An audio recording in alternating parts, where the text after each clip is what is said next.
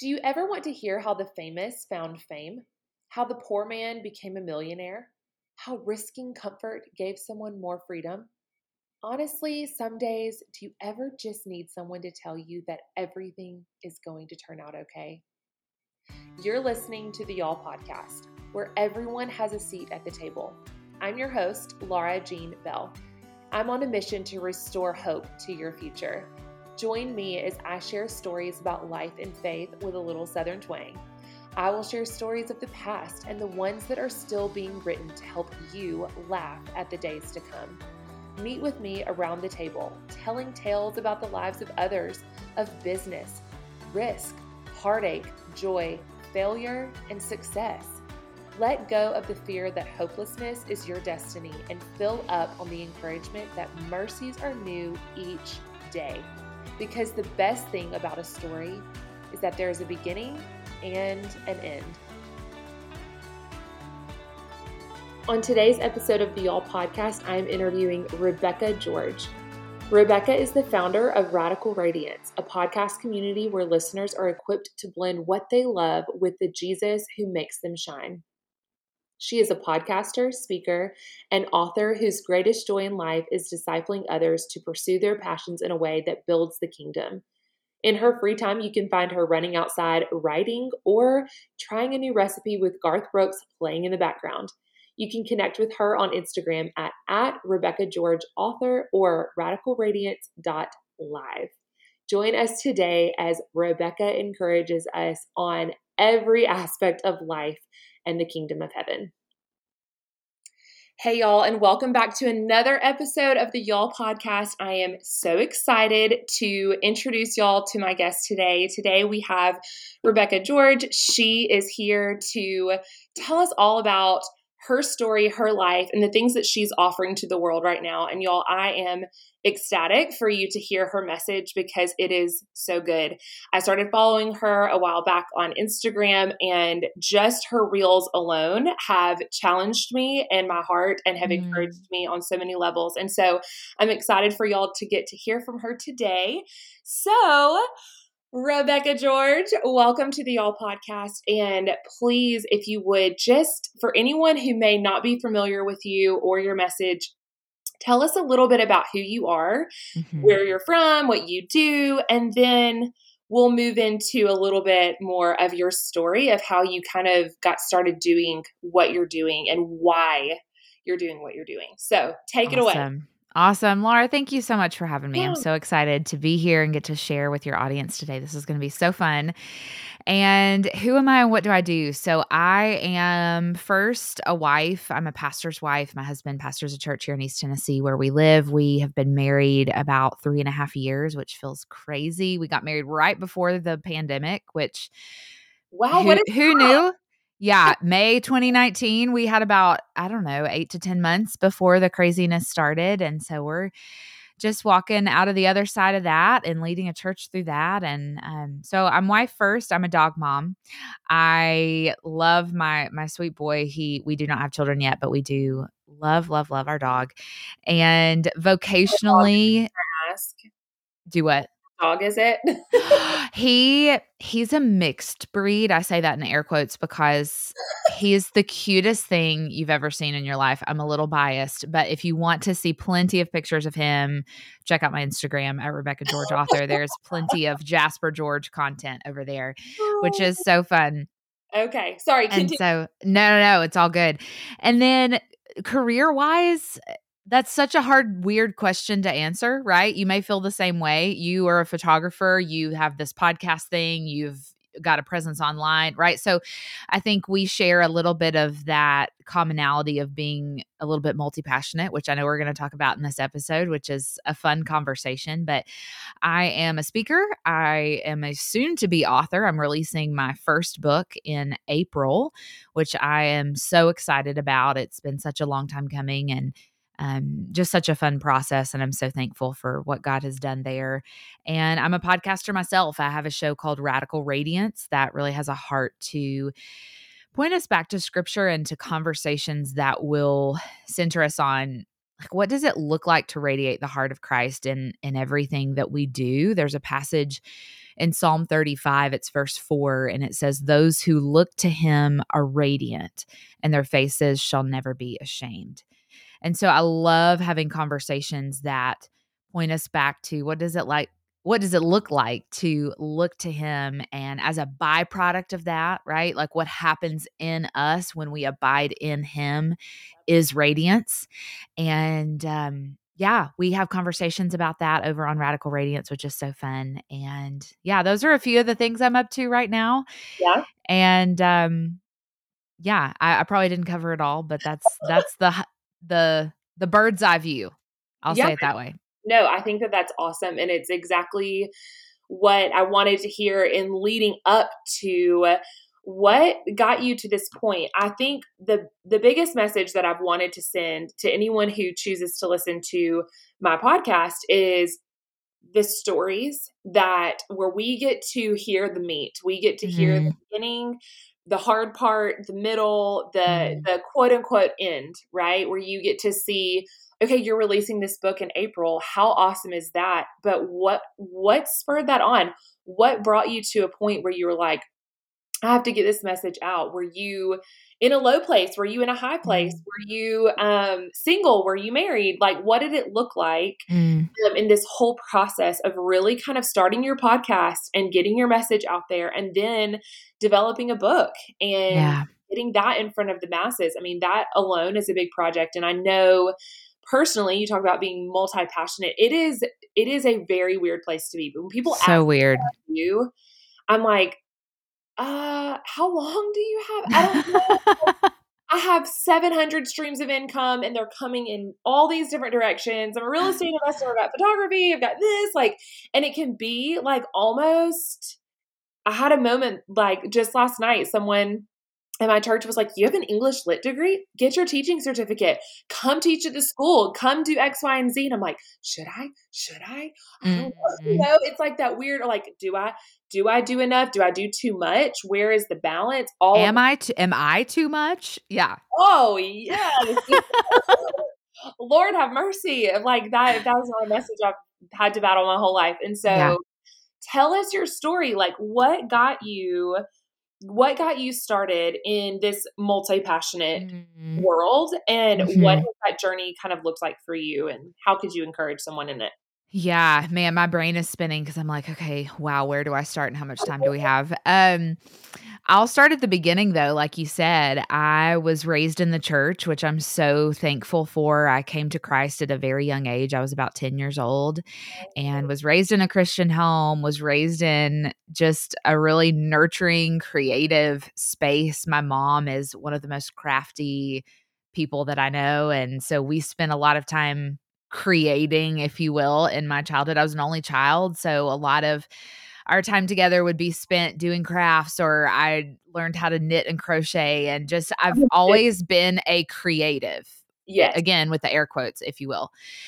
And while I did come to Christ at a young age, it was in my college years that, and I think this is the case for anybody who grew up in the church and sticks around, right? Yeah.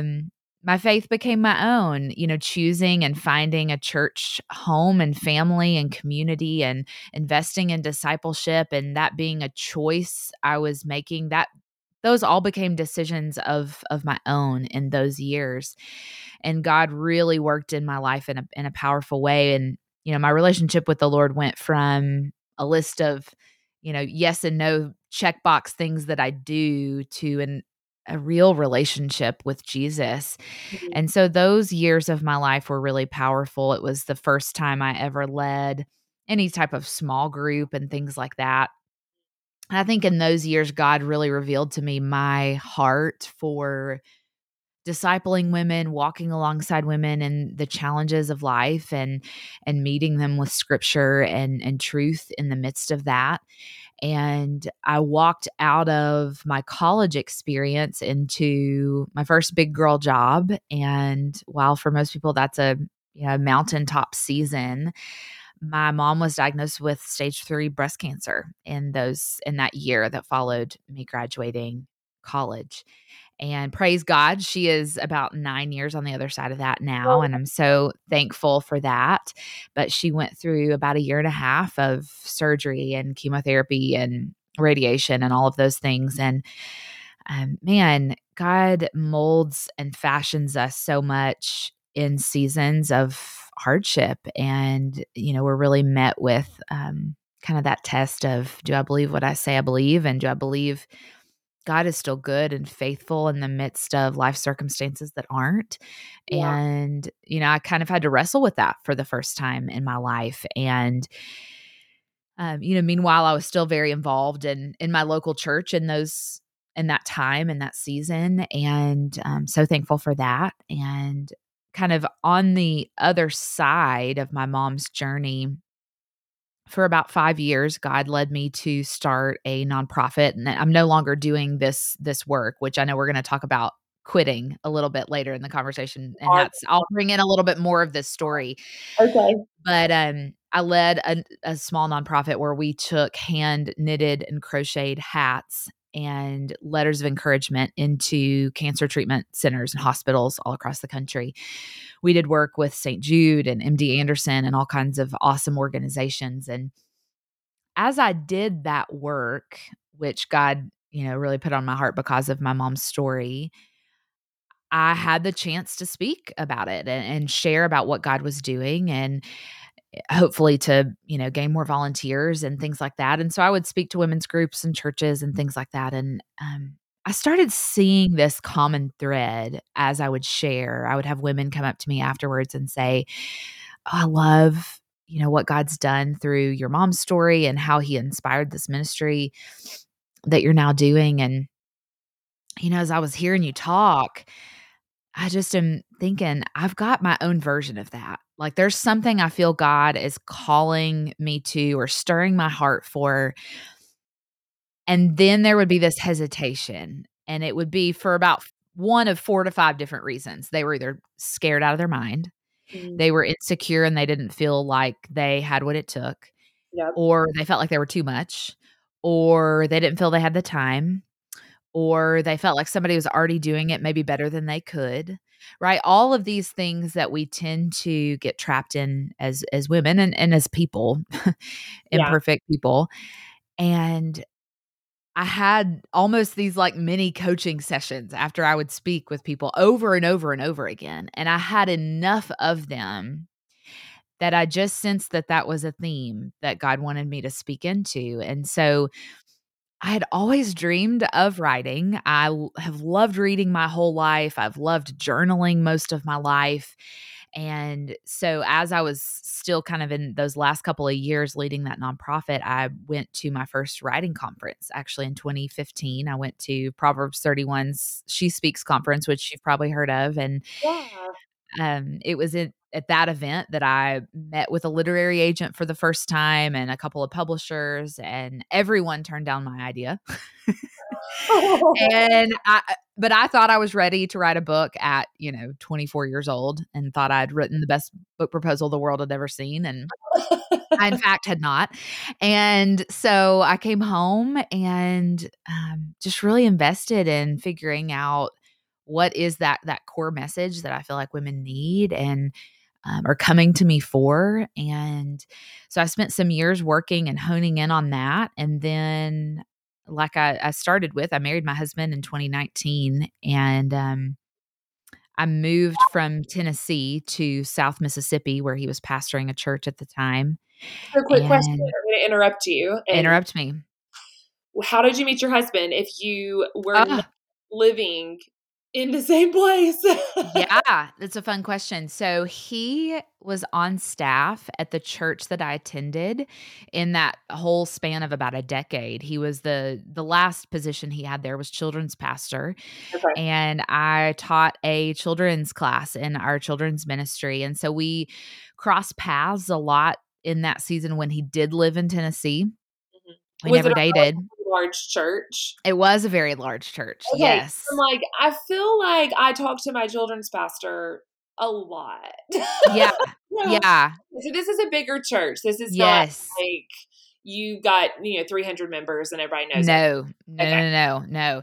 And so he actually moved to South Mississippi and, again, we didn't date in that season. We reconnected afterwards a few years later and had always kind of kept in touch. And we dated totally long distance. Of course, we had known each other for like 5 to 6 years at that point by the time we actually dated. But yeah. And so when we married, to the whole point of starting the podcast and really God beginning to open doors for this, when I married him, I moved from Knoxville, so big SEC college town in the foothills of the Smokies, gorgeous area, so much to do, and you're blowing and going all the time, to a little town in South Mississippi with 12,000 people.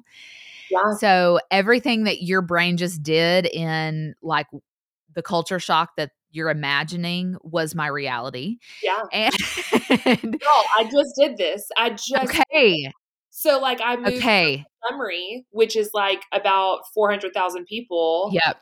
capital city of Alabama, to New Harmony, Alabama. So I live in a farm community of about 250 people, and the big city has about a population of 8,000. So Okay.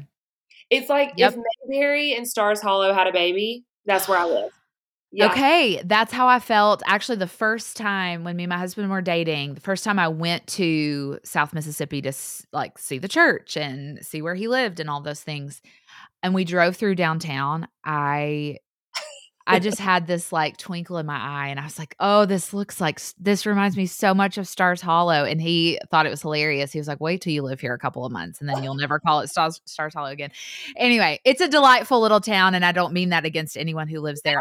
There are many incredible people that we love, love, love there. But it was a very hard season.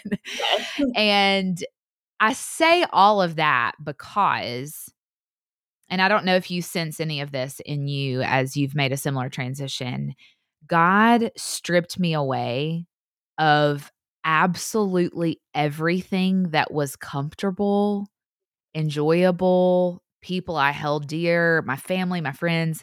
All of that was gone. Basically, all I had was my husband and the Lord.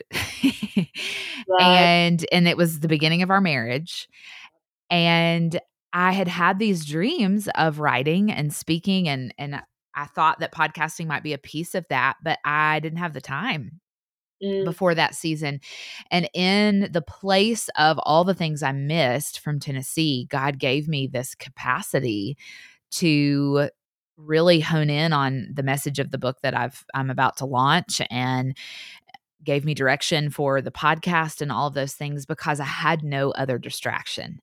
Yep. And so it was actually that first year of our marriage that I got really serious about my book proposal. I launched my podcast at the beginning of 2020.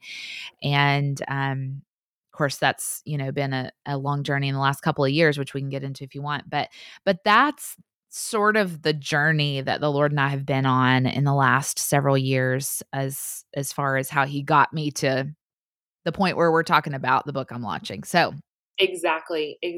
And I think I relate to that so much. We moved from my hometown to technically my dad's hometown. This is where my dad is from. And so when like everything was just like uprooted, I mean, I feel like everybody has their 2020 story, Sure. Like, my life was like flipped upside down in 2020. I remember everybody's was. Right, exactly. I said it at a Bible study in this new town, and it was like not the right time for this old lady to say this to me. But I was so low emotionally, so raw. And I said, like, 2020 just kind of flipped our lives upside down. And the girl was like, "Well, get in line, honey." I was like, "Oh, wow. Yeah." I was like, "You don't understand." Like, Yeah. so hard and it's so different and I'm so lonely and like all of these emotions. I just recently heard somebody use a term that I really just appreciated. And they said, "We've gotten so good at playing hardship Olympics." Oh, right? Like your 2020 wasn't nearly as hard as my 2020 or whatever. And it's just, we've endured so much that I think it feels so tender right now. yeah. And it's very easy to fall into that trap of just hearing somebody really being in a raw, low place and feeling the need to like pop back with, oh, but it wasn't as hard as what I went through. So anyway, that term has challenged me in the last few Oh, weeks. So absolutely. And like the one-upping. Like I just, yeah. oh, like you had it well, let me one up you. Let me Yeah. let you know. Like instead of being like, actually, you know what? I understand and I hurt for you. And I'm Yes. sorry. Like, Yes. taking like your hardship and actually like meeting someone in theirs. And I think that that has been such a hard thing for a lot of people, but more Mm. importantly, like everyone I think has had so much time where they just kind of haven't felt heard Yeah. or like even understood because it was such a radical like attack on our ability to just live normal and our brain Mhm. literally had to rewire and Yeah. think new things and find new places to live and like whatever some people I know Mhm. people who like 2020 was the best thing that ever happened to me. I like sold everything I owned and traveled the Mm. country and whatever. And then some people, they were like, it ruined my entire life. Like, Yeah. like there's nothing. And so the fall of 2020, we moved from my hometown, everything I knew. I went to college Mm. there, like literally everything to this small town. And the state had not shifted, eventually Yeah. it started becoming state by state on like how you handle things. You know, churches were still closed. Like I was uprooted from living in the middle of a city and 5 minutes from Target to living with a driveway that's half a mile long, sitting on 1,200 acres by myself with a 18-month-old. And it was like all of a sudden, that's when you said that about like, it was just me and my husband, like I'm just here. Like it had to be this like whole new transformation for you. And I love how you took like the reins on that, even though it was really hard. You took the reins and you're like, okay, I'm going to get serious about my podcast. I'm going to get serious about my book proposal and like all of that. So I'm curious as we kind of Yeah. move along in conversation, what did that look like as far as your nonprofit? Yeah. And like, okay, you were in Tennessee, you've Yep. moved down to Mississippi, and you've decided to kind of give it your all here. When did you set free this nonprofit? And like, Yeah. what did that process look like? Yeah. So when I lived in Knoxville, obviously, like I said, I was, 10 minutes from the University of Tennessee's campus. And I had so many volunteers for the nonprofit that were students and could travel easily and would go out with me to hospital visits and things like that. I just was nestled in like the perfect community to do what God led me to do.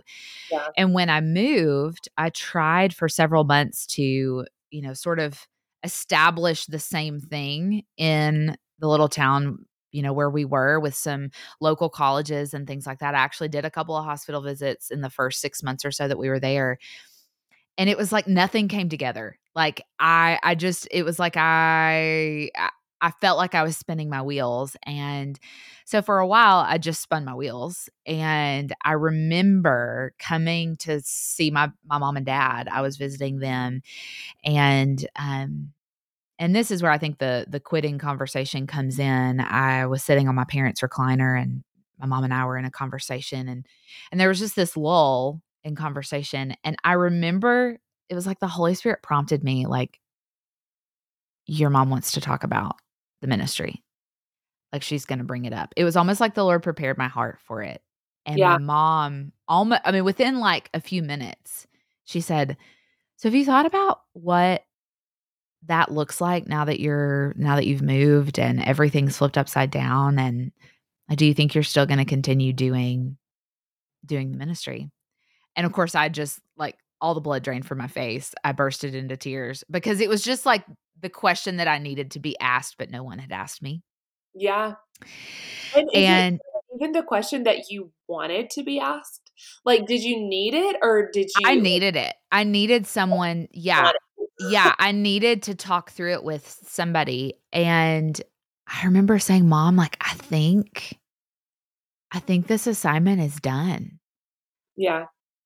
And that makes me really sad But I know and I can see God working in different ways in my life now, but I almost felt guilty, right? And I think we do so many times when God moves us from assignment to assignment, we assume that just because it's a good thing that we partner with God on and that he calls us to, that we're going to do it forever. Yeah. And most times that's not true. Yeah. And so I remember her looking at me and saying, Rebecca, you don't need permission. But if what you're asking is for somebody to validate, like, yes, you have been faithful and I cheer you on and what God is calling you to, like, Yeah. please let me be that. Let me say, like, I want you to hear me say, you were faithful to every step that God led you to take in that ministry. He worked mightily in and through you in these years. But I also agree with you that he's doing a new thing and you need to be faithful in that. And faithfulness in that means quitting this, Yeah. right? And being a faithful wife and pursuing writing and speaking and in the ways that he's gifted you in this season. And so I think sometimes we're waiting on permission, Mm. and sometimes all it takes is a conversation with someone that we really love to sort of bring and tease that out of like, man, why am I really struggling letting this go? And sometimes it's guilt because it's something we love and that honors God. And just because it honors God doesn't mean that it's something that we're called to do forever. Right. And so there's some of those things that we kind of have to make peace with as God calls us in and out of things. And that's what he did in me in that season, and he really used my mom as sort of a conduit to help me get over that hump, if that makes sense. Oh, yeah, absolutely. And I think I did a little thing. This keeps kind of popping up as I'm listening to you. I did a little speech at my alma mater, Mm, and they asked me to come back and talk about the theme for the year, or for that. They do these faith forums where they like bring in alum, mm, and they have you talk about kind of like your life post college, or they bring mm, in like different speakers or whatever. And this particular year, they were bringing in the alum, and the English department, humanities department called me, and they were like, our theme for the year is many hats, like MANY, many hats. And like, we want you to come and speak about all the hats that you wear and all of the things that you do, because it's so evident. Like, we see your social media that you've mhm. got your real estate, and you do photography. You also have network marketing. You've done all of these different things. Like, come tell your story. And I remember like feeling almost like I had failed. Um, Ooh, like, yeah. oh, you have seen me do 1,000 things because I haven't ever really found my thing. And like, Mm, this is really gut wrenching for me. Um, but sure, I'll come talk. So yeah. I went because I knew that, number one, the Lord has gifted me in speaking, and that's not something to be embarrassed of. It's No. something to be ashamed of. It's not something that means that you're walking around hunting attention anywhere that it can come to you. But I also, when I went, I just felt the Lord say, your purpose is always the same. Your purpose is to Mm, share the gospel and love people like Jesus for the entirety of mhm. your life, but your assignment will be different everywhere you go. Yeah. And it was the weirdest thing, but I thought every single one of those places that I've been, every hat that I've worn actually has been an assignment. And it's not Yeah, and wasted. the thing that I would argue, and I talk about this in the book, is every season we go through and the assignments God calls us to, I believe are preparing us for what's next, right? Like my first big girl job was I worked in the human resources department at this pet product company in my local town here in Knoxville. Mhm. And it's sort of the parent company for Pet Safe, Invisible Fence brand, et cetera. Okay. And I just had a moment where I saw this come to fruition. When I was working for them, often they would pull me into these video shoots for different products and things like that. So I had to learn teleprompt at a really young age. Oh, okay. And I say that because last week we shot video curriculum for the book. Mhm. And I have not done teleprompt since I worked for that company. But so many of my friends who have recently also shot video for their books releasing this next year, we've talked a lot about like, man, if you've never done teleprompt, it's really hard. It's hard to get the pacing and Yeah. feel like you're really pouring your personality into it because you're reading words off a screen. Yeah. And I just remember thinking like, praise God, I had that job that really at the time I felt like was a waste of my talent, right? Like I felt like I could be doing so much more for God's kingdom and I felt stuck in corporate America and I didn't feel like corporate America was for me, but I also didn't feel like I wanted to be a women's ministry director at a church. Like how Yep. do I feel this call to ministry and also I'm a go-getter type person. I don't know. I just was trying to make sense of it at such a young age. And then I was standing there on set for my video curriculum and I thought, man, that job, God is using that. God used that to develop something in me that was going to be needed in ministry a decade later. Yep. Right. And so it's just not lost on me that God, he may have you in a season right now, somebody listening that may feel so mundane and insignificant, but I just know that he's developing things in us that we're going to need Oh, to yeah. for his glory later on, you know? Oh, absolutely. There are so many jobs. Like, for instance, I worked at a photography studio and I was the Mm. like studio manager. They taught me photography skills. I ended up doing photography work, but my job at that studio was predominantly like administrative work. And when I say that like I royally suck at administrative work, I'm like not cut out for it. My brain, I Ah. live in a state of anxiety that like there's no like I'm always on fight or flight. And the entirety of my 20s, like at least the first like 5 to 7 years out of college, I was doing admin work. It was Mm. awful. And every Yeah. job I was like going to the next thing, like thinking, oh, I want to do this new thing. And it would be like admin. And, but every single one of those jobs taught me a different skill within being an admin person. And so now Mm. I live in a totally different city and I'm able to do photography work because of that. I know how to work all the systems and how to do payments and send people emails and mark calendars, like all of these different things that I learned Yeah. doing that, and it's serving That's my so family. good. So that is like, I mean, nothing in the kingdom is wasted. Not a moment, Yes. not a moment. But it's so good to hear you kind of pinpoint how much you hated that job and like how much, well, maybe you didn't hate the job, but like it was Yeah. serving you in that season in a way that you thought you needed to be served. Yeah. I remember talking to my boss at that job and we're still great friends, and I remember telling her, like, I feel led. I want to write, I want to speak, and I want to lead. I don't Mm, know what that looks like. I just don't feel like it's here, right? yeah, And that's a scary conversation to have with your boss of like, "Man, this isn't my dream job. I know God's called me to this work for today, but yeah, I feel this longing," right? And I think just because we feel a longing for God to use us in a certain way doesn't mean that we're behind in where we are now. I yeah, think sometimes, especially as women, whether it's the desire for marriage or the desire for children or the desire to grow in a career, all of those are God given desires and longings many times. But that doesn't mean that, I don't know. I just don't want us to miss what God is doing in and through and around us because we're so laser focused on, what we've got our eyes on, yeah, because God's developing things in us that we're going to need. yeah. And that's huge. And I think oftentimes too, social media has played such a role in Mhm.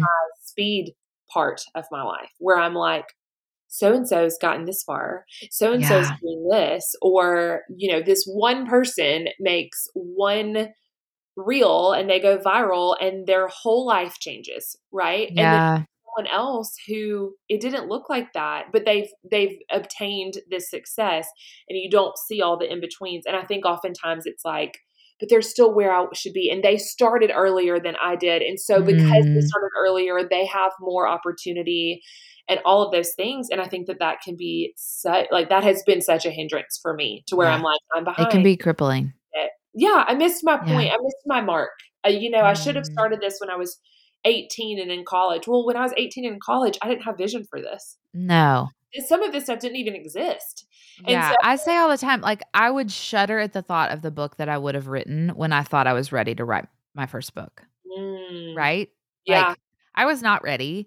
God had not developed in me what needed to be there, and I don't know if my character would have been able to bear it. I don't know that spiritually I was in a mature enough place to be able to, I don't know, write from a wise, biblical perspective, and I've not arrived, but I'm still yeah, learning every day. But I'm just thankful that God made me wait because he developed things in me and I learned more of him that I needed yeah. before I took that step. Yeah, absolutely.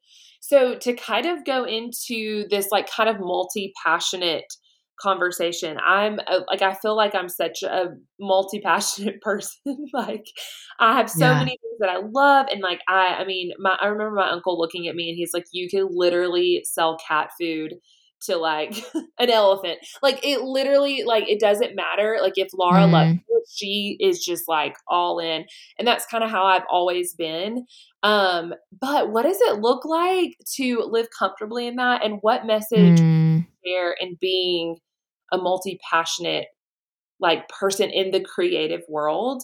yeah. Because oftentimes like I know that you can if at least for me, the creative side of me is like I'm so creative and I love this and I love this and I love this and I love this. And do I have to talk about all of it? Do I need to do all of Mm, it? Or like what's that one thing? So I don't know, what message would you send to the person, number one, who is multi-passionate? And then number mhm. two, maybe like what encouragement would you give them in like kind of their journey in that? Yeah. I think we're in an interesting time in our world for a lot of reasons, but one of which is like when I was growing up, our parents got a 9 to 5 job in a sort of a corporate environment. They stay I mean, my dad, and praise God, he has had a leadership role within this organization. He's worked there for like, I want to say I wanna say, like, 25 years. I think he's coming up on, like, his 25th year, and, like, such faithfulness to his role and to his people, and I and that is awesome, and to be celebrated, and that's incredible. I think sometimes we're apologetic, though, if maybe that's not our path or that's not our story, and I am exactly the same as you, Laura. I feel multi-passionate. There's several things that I feel called to do. In addition to writing and speaking, I love making clay jewelry. And so I have an Etsy shop that's another separate stream of income that, and so as you were describing that for yourself earlier in sort of a similar way. And, I do think there are moments where it can get a little confusing and sometimes we can get burnt out if we have our hands in so many different buckets that we can't be faithful in all the things, right? And so there are those moments of discernment where, okay, maybe I need to pull back and, you know, I sense that God would have me to really focus in on this one or a couple of different areas. And I've had those moments in my life. Giving up the ministry was one of them. But in general, I think we have to stop believing that there's something wrong with us, that God's wired us in such a way that we're passionate about multiple things. That's a gift to the kingdom of God. And so if you are a mama who, it has a network marketing business and you're discipling a group of women on Tuesday mornings in your home and you enjoy doing this certain sort of craft and you a couple times a year you do some sort of mercantile market that you love doing and I don't know, you also teach your kids gymnastics class, like, to the glory of God, Yeah, right? And God right. has put you in those situations so that you can glorify God in that sphere of influence. I don't know gymnastics. I will not be coaching your kids' gymnastics class. That is an opportunity for you to share the gospel and to be a light in your child's life, in their friends' lives. And so that's one example of a life circumstance, but enter XYZ, enter your own. And God has given you that influence and those different spheres of influence so that you can share the gospel. There's an A.W. Tozer quote that I love so much. And he says, "The purpose of man is to worship God and enjoy him forever."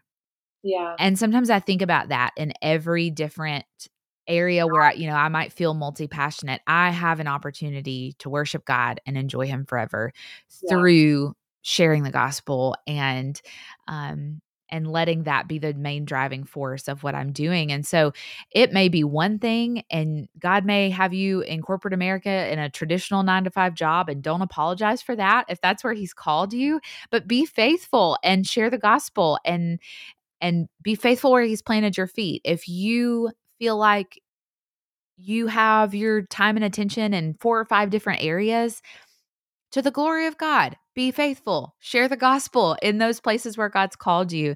I think the message is the same. It's just, I think we've got to stop comparing ourselves to one another, of feeling guilty if you don't feel multi-passionate, right? Because that can be kind of like the shiny, cute thing to be these days. But Mhm. also, if you are multi-passionate, don't apologize for that either. Just be faithful where God's planted you. Yeah. And I think that is a really overwhelming thing. Like I said, I literally was at church last night and they were like, you should be a teacher. And I think oh yeah, I mean, I Mhm. could totally go get my degree or get my certificate and go teach English literature or, 10th grade English class. I could totally do that. That's what I originally went to school to do. I just never Mhm. went and got my master's because I realized I don't want to be a teacher. Um, Yeah. so it's like it's a weird place because oftentimes you can get in conversations with people who are like, I don't get it. I don't Mhm. get what you do. And then you can start to feel kind of insecure about what you do and Mhm. thinking, well, maybe I don't do enough, or maybe what I do is weird, or maybe I'm not doing the right thing. Um, and I think too, that comes into that comparison game. Like you Yeah. said, it can be such a mind trap. Yeah. And I'd love to kind of hear your thought on how comparison kind of kills our progress and Yeah. messes with us a little bit. Yeah. I have one more thought on you've hinted at it a couple times, but there's this idea that I think we need to get over as women. I don't see men struggling as much with this, so I have a theory. I think we as women really struggle with this sort of notion of, I call it the cute little side hobby, right? Hmm. You start this thing, you start a network marketing business, you start a podcast, you decide to self-publish a book, and it's almost this false sense of humility that we don't want to make too much of the assignment God's given us or whatever. And so we just act like it's just this cute little side hobby thing that we do. And we treat it like that. Yeah. And that's the problem. Because if it's something God's called you to do and you are faithfully walking in that and you are passionate about it, most of the time, the thing that we're calling a cute little side hobby is the thing that we are most passionate about in our lives. But we treat it like this little cute little thing that we do on the side because we think other people might think it's weird if we make too much of it, or we want to seem humble and things like that. But we end up treating it um, almost like something we're ashamed of, rather than something that God has planted in our lives to use for his glory. And so that's something I'd like for us as women to do a little bit better job a job with, myself included.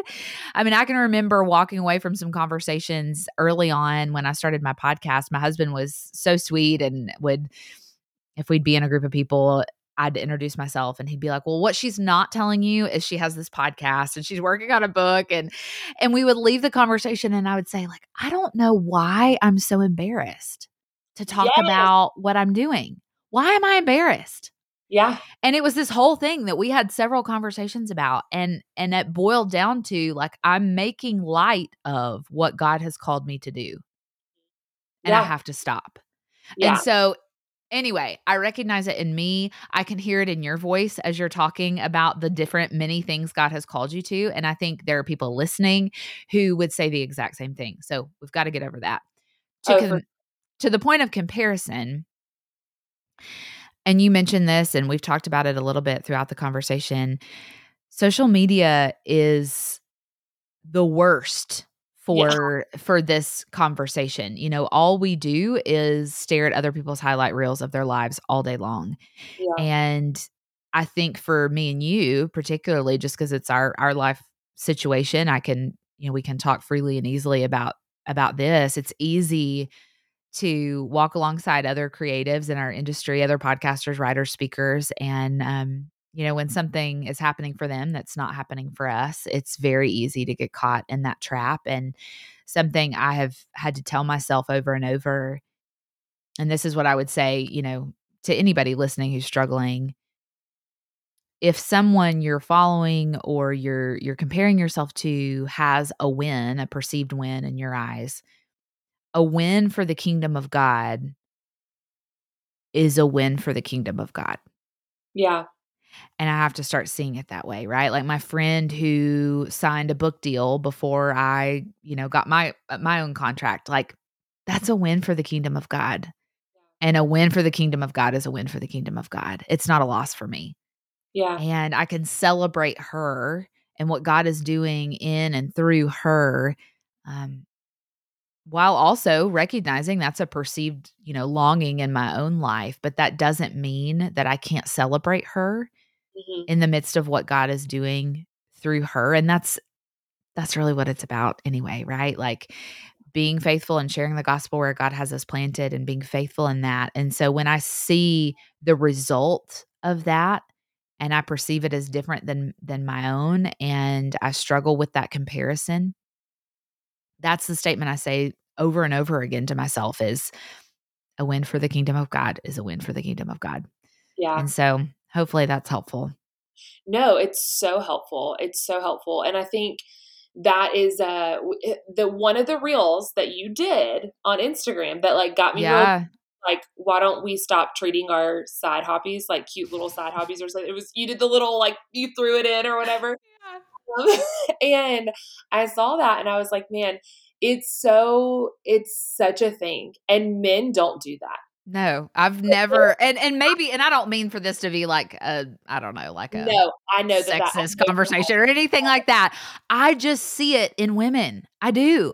it is. It's such a thing. You do not see a man. First of all, I think that there are things that men do care about what other people think. Like I Yeah, definitely think that. absolutely. But I observe my husband a lot. Yeah. And I mean, when I say he doesn't care what somebody thinks about him, he don't care. Yeah, mine He doesn't doesn't either. care. I mean, I got to endorse Sean Dietrich's book, You Are My Sunshine. Oh, stop. Yeah, Okay, we can't even begin. That's a yeah. rabbit trail. I adore Sean. Me and my I husband. love him. I Just he's the best. this summer, I was kind of in this place of knowing in my spirit that I needed to quit Mm, something, but I didn't know how, yeah. and I just kept going because I was like, I don't know how to do that, and I can't quit, but I just knew like the Holy Spirit was just like in my face on it, and I was just in the thick of it, and it developed so much stress that I got shingles. I mean, just like hardcore, Ah, like just really struggling. And I opened up my email and Jamie Dietrich sent me an email and was like, we need another person to endorse Sean's book. And he was on your podcast in 2020. Like, would you be willing to do this? And I was like, if this is not a sign from the Lord that like mm, what he is asking me to do, it was just like one thing after the other. Um, but I endorsed this book and Cody and I go on this trip and he's like, everyone we talked to, he was like, Laura endorsed this book and it's just so awesome.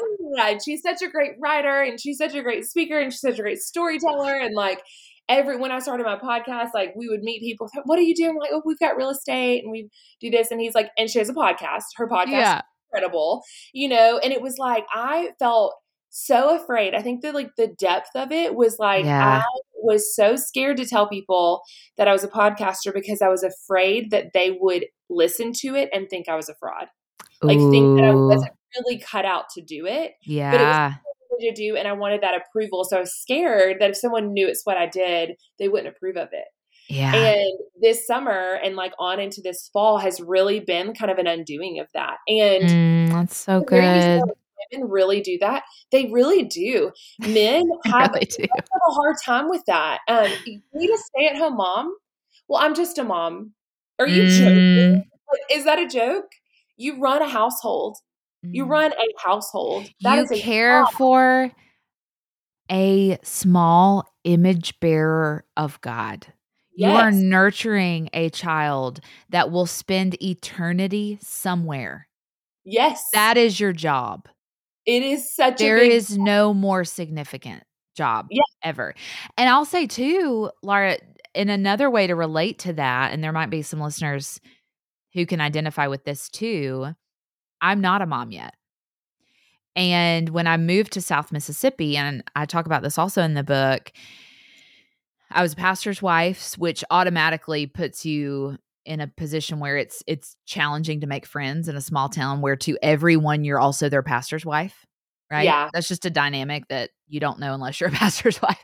yeah. And also, all of the women primarily that I knew, minus a couple, were either nurses, school teachers, or they were a stay-at-home mom. Yeah. 3 of, like, the highest and holiest callings for a woman, Mhm. truly. But Yeah. I was none of those things. And it Mm. was in that season that I started the podcast and started writing more and pursued the book and all of that. And so I think another dimension of my struggle was I didn't feel like I related to any woman that I interacted with on a day-to-day basis. And so not only was I seeing it like a cute little side hobby, I struggled to find community in my actual work in that Yeah. season, and I actually had to go outside of my bubble in order to do that. Praise God for the technology that we have now that allows you and I to have this conversation, states away, and there's things like Voxer and Marco Polo, and because of those things, I survived those 3.5 years and made friends that I could really connect with and, know what a literary agent does and know, Yeah. just the ins and outs of the work that we do. And I think you need both. I think you need friends who are that stay-at-home mom and they can't identify at all to what you do. That keeps you humble. Yep. And there's also the friends who do what you do and can speak into your life in a way that somebody else can't. And so I just think that's another layer of the comparison of the cute little side hobby conversation that we're having. Yeah. Um, is just the community aspect of it, and it can be challenging, but praise God for the technology that we have and the year that we do live in, while I also agree with you that I would have probably been better suited for the Great Depression or a different time of our, just our world than 2022. There Oh, are conveniences and blessings that we have that allow us to have community in a way that, we've never had before, which is a gift. yeah. And what a gift that we live in homes in the South with air conditioning, you Yeah, know? praise God. Praise the Lord. Yeah. I know that my grandparents did not get AC in their house. My dad's parents didn't get AC. I think until my dad was either in high school or college. I Mm. mean, Wow.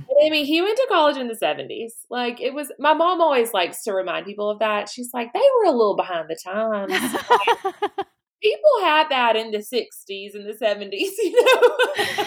Yeah. But it is. It's such a gift, and we do live in such an important time. The Lord always is going to be using every place and every season. And so I love that you spoke to that because that's an important thing. Also, hearing you say that everyone you knew was either a stay at home mom, a teacher, or worked at the hospital. Small town. It's a small town. It's what Yeah. people do. All you Yeah, got is fast food and the school and the hospital. That's it. pretty There ain't no much. yeah, so I totally understood that.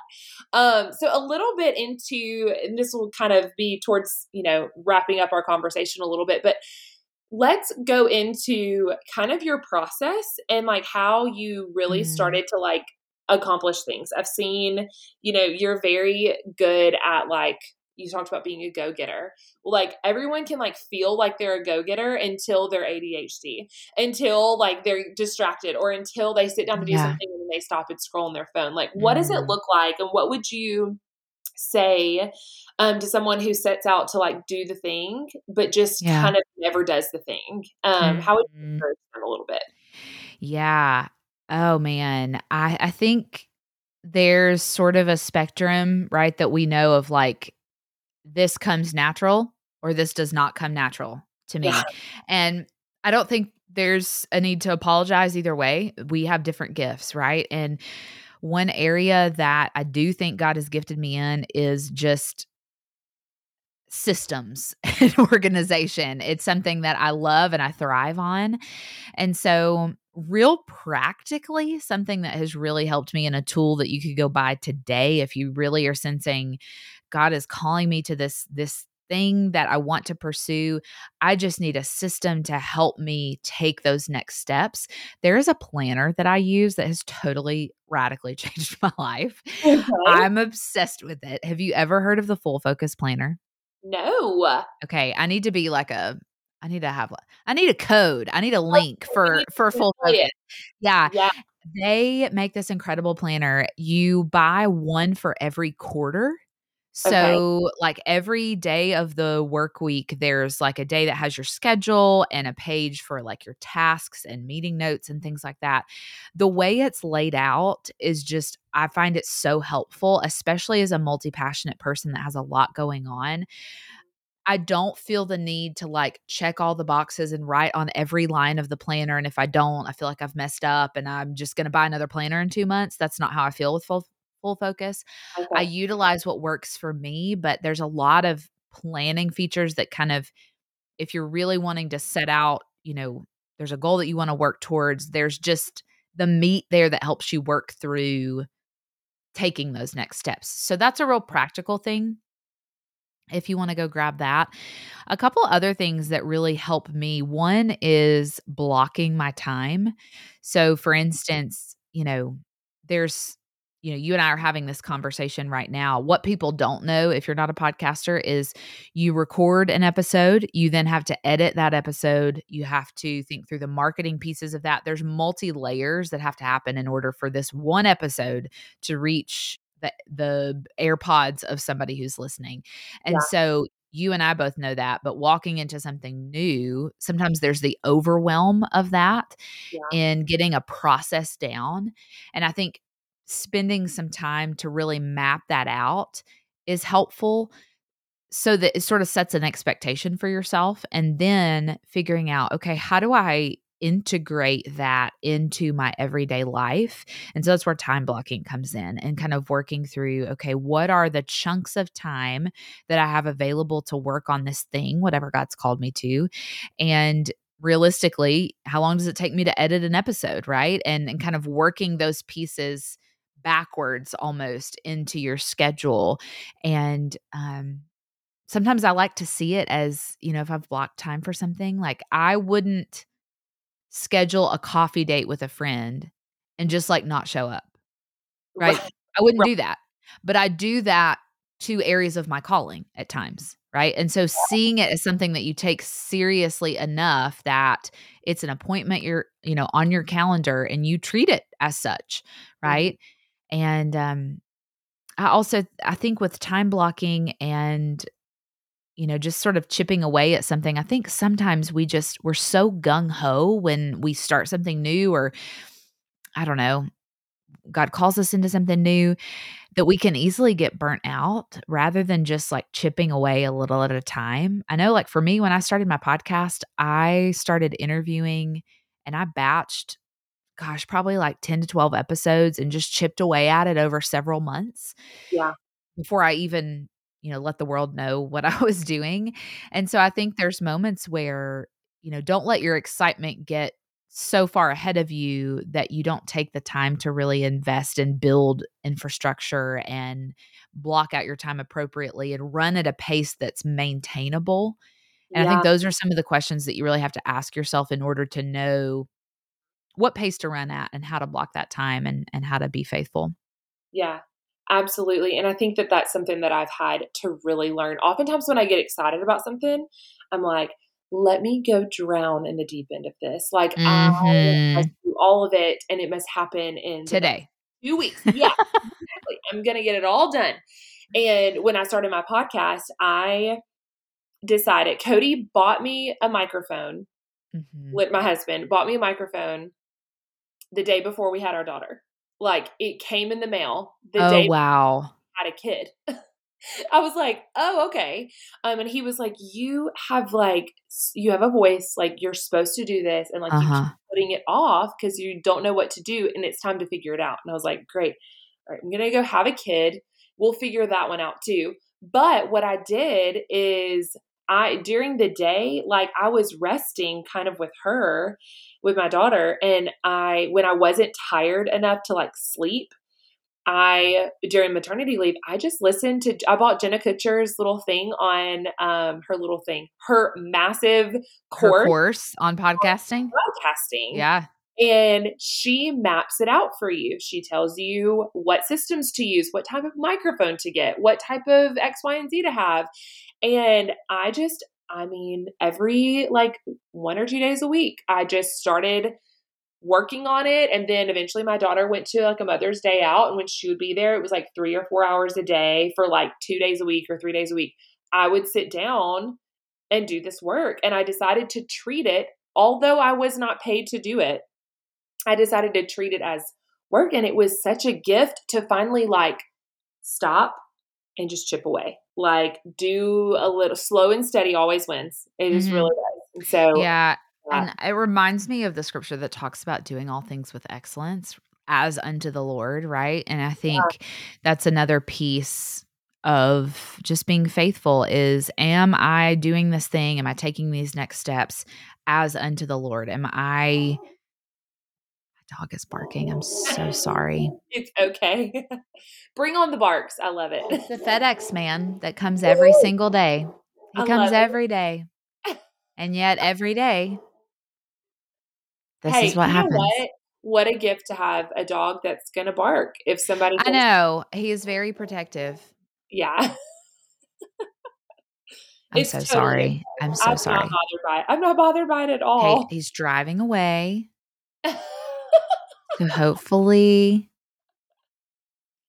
I don't hear okay, anything. okay. Okay. So, okay, I'll just pause real quick, and then I'll just wrap that up. So, yeah, I think we just really have to remember that that's also a scriptural principle, right? Is that we are called not only to be faithful to what, the assignments God gives us, but that we do those with excellence. Mhm. Yeah, and I think it is interesting, like, scripture doesn't say do it with speed. Like, Oh, excellent. yeah. Yeah, it's so Everything's true. so fast, everything's so fast-paced, and everybody believes it's so overnight, and it's Yep. just so That's not. just not I it's love being not able to hear how your story has just been an evolving, like, it's Mhm. evolved over time, and you have put in the work. You've put in the work. I mean, this is not like a small feat. What you're doing, what you're sharing, the work you're doing, the book you're writing, like, all of that is not a small thing. And I love that it has taken you time to do it. Mm.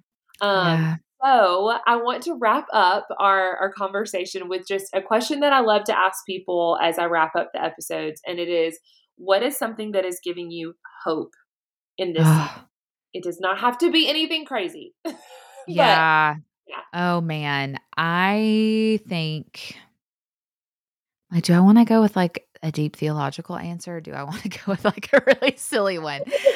I think the deep theological answer is everything about my life has been marked by change in the last few years, and, so has like the girl that told you, like, step in line. Yeah, yeah, everybody's lives have been marked by change, but the thing that has gotten me about the Lord and that gives me hope is this idea that he is this so the big word is he's immutable. He doesn't change, right? Yeah. In the midst of our lives that do. And that Mm, gives me so much hope because in that if he could change, there's so many other aspects and characteristics about God that could also change too if he could change. And mhm. so it just gives me so much reassurance and hope that in the midst of a life that feels upside down, if that's you today, he does not change and our circumstances don't hinge on his character. Um his character doesn't change in the midst of our circumstances that do. And so that just gives me so much hope. Also, we just moved back to Tennessee, which after Oh, hearing some of our story, that's sort of the end of the story now. God moved us back a couple of months ago. oh, I And love it. so it is giving me a lot of life and a lot of hope to just be near family again and be in the Smoky Mountains and the beauty of Tennessee in the middle of the fall. It's just Oh, the most beautiful time of year here. And so oh. I don't know that that's necessarily it's giving me a lot of joy, probably more than it is hope. But it has been just such a gift. So, Joy and laughter for the days to come. I love that. yes. I love it. Well, Rebecca, I am so grateful for our time together and our conversation. I feel like this is Mhm. just so life-giving and so good for so many people and so many people that are going to be listening. So thank you for your time today. Oh, absolutely, Laura. Thank you so much. Thank you for listening to today's episode. It is my honor to have you here in this space, listening and being encouraged right alongside me. If you enjoyed today's episode, please take a moment to rate, review, and share it with a friend. Each little ounce of encouragement and sharing does more than you know. If you want to follow along on social media, you can find me on Instagram at Laura_Jean_Bell. You can join my Facebook community group, Laura Bell Writes. That is WRITES, Laura Bell Writes. Or you can hop over to my website, laurabell.co. This year is the year I am writing and finishing my first ever published book, You Can Always Come Home. I hope you will join me on social media to be a part of that journey as well. Thank you for being here, friends. Let's keep laughing at the days to come.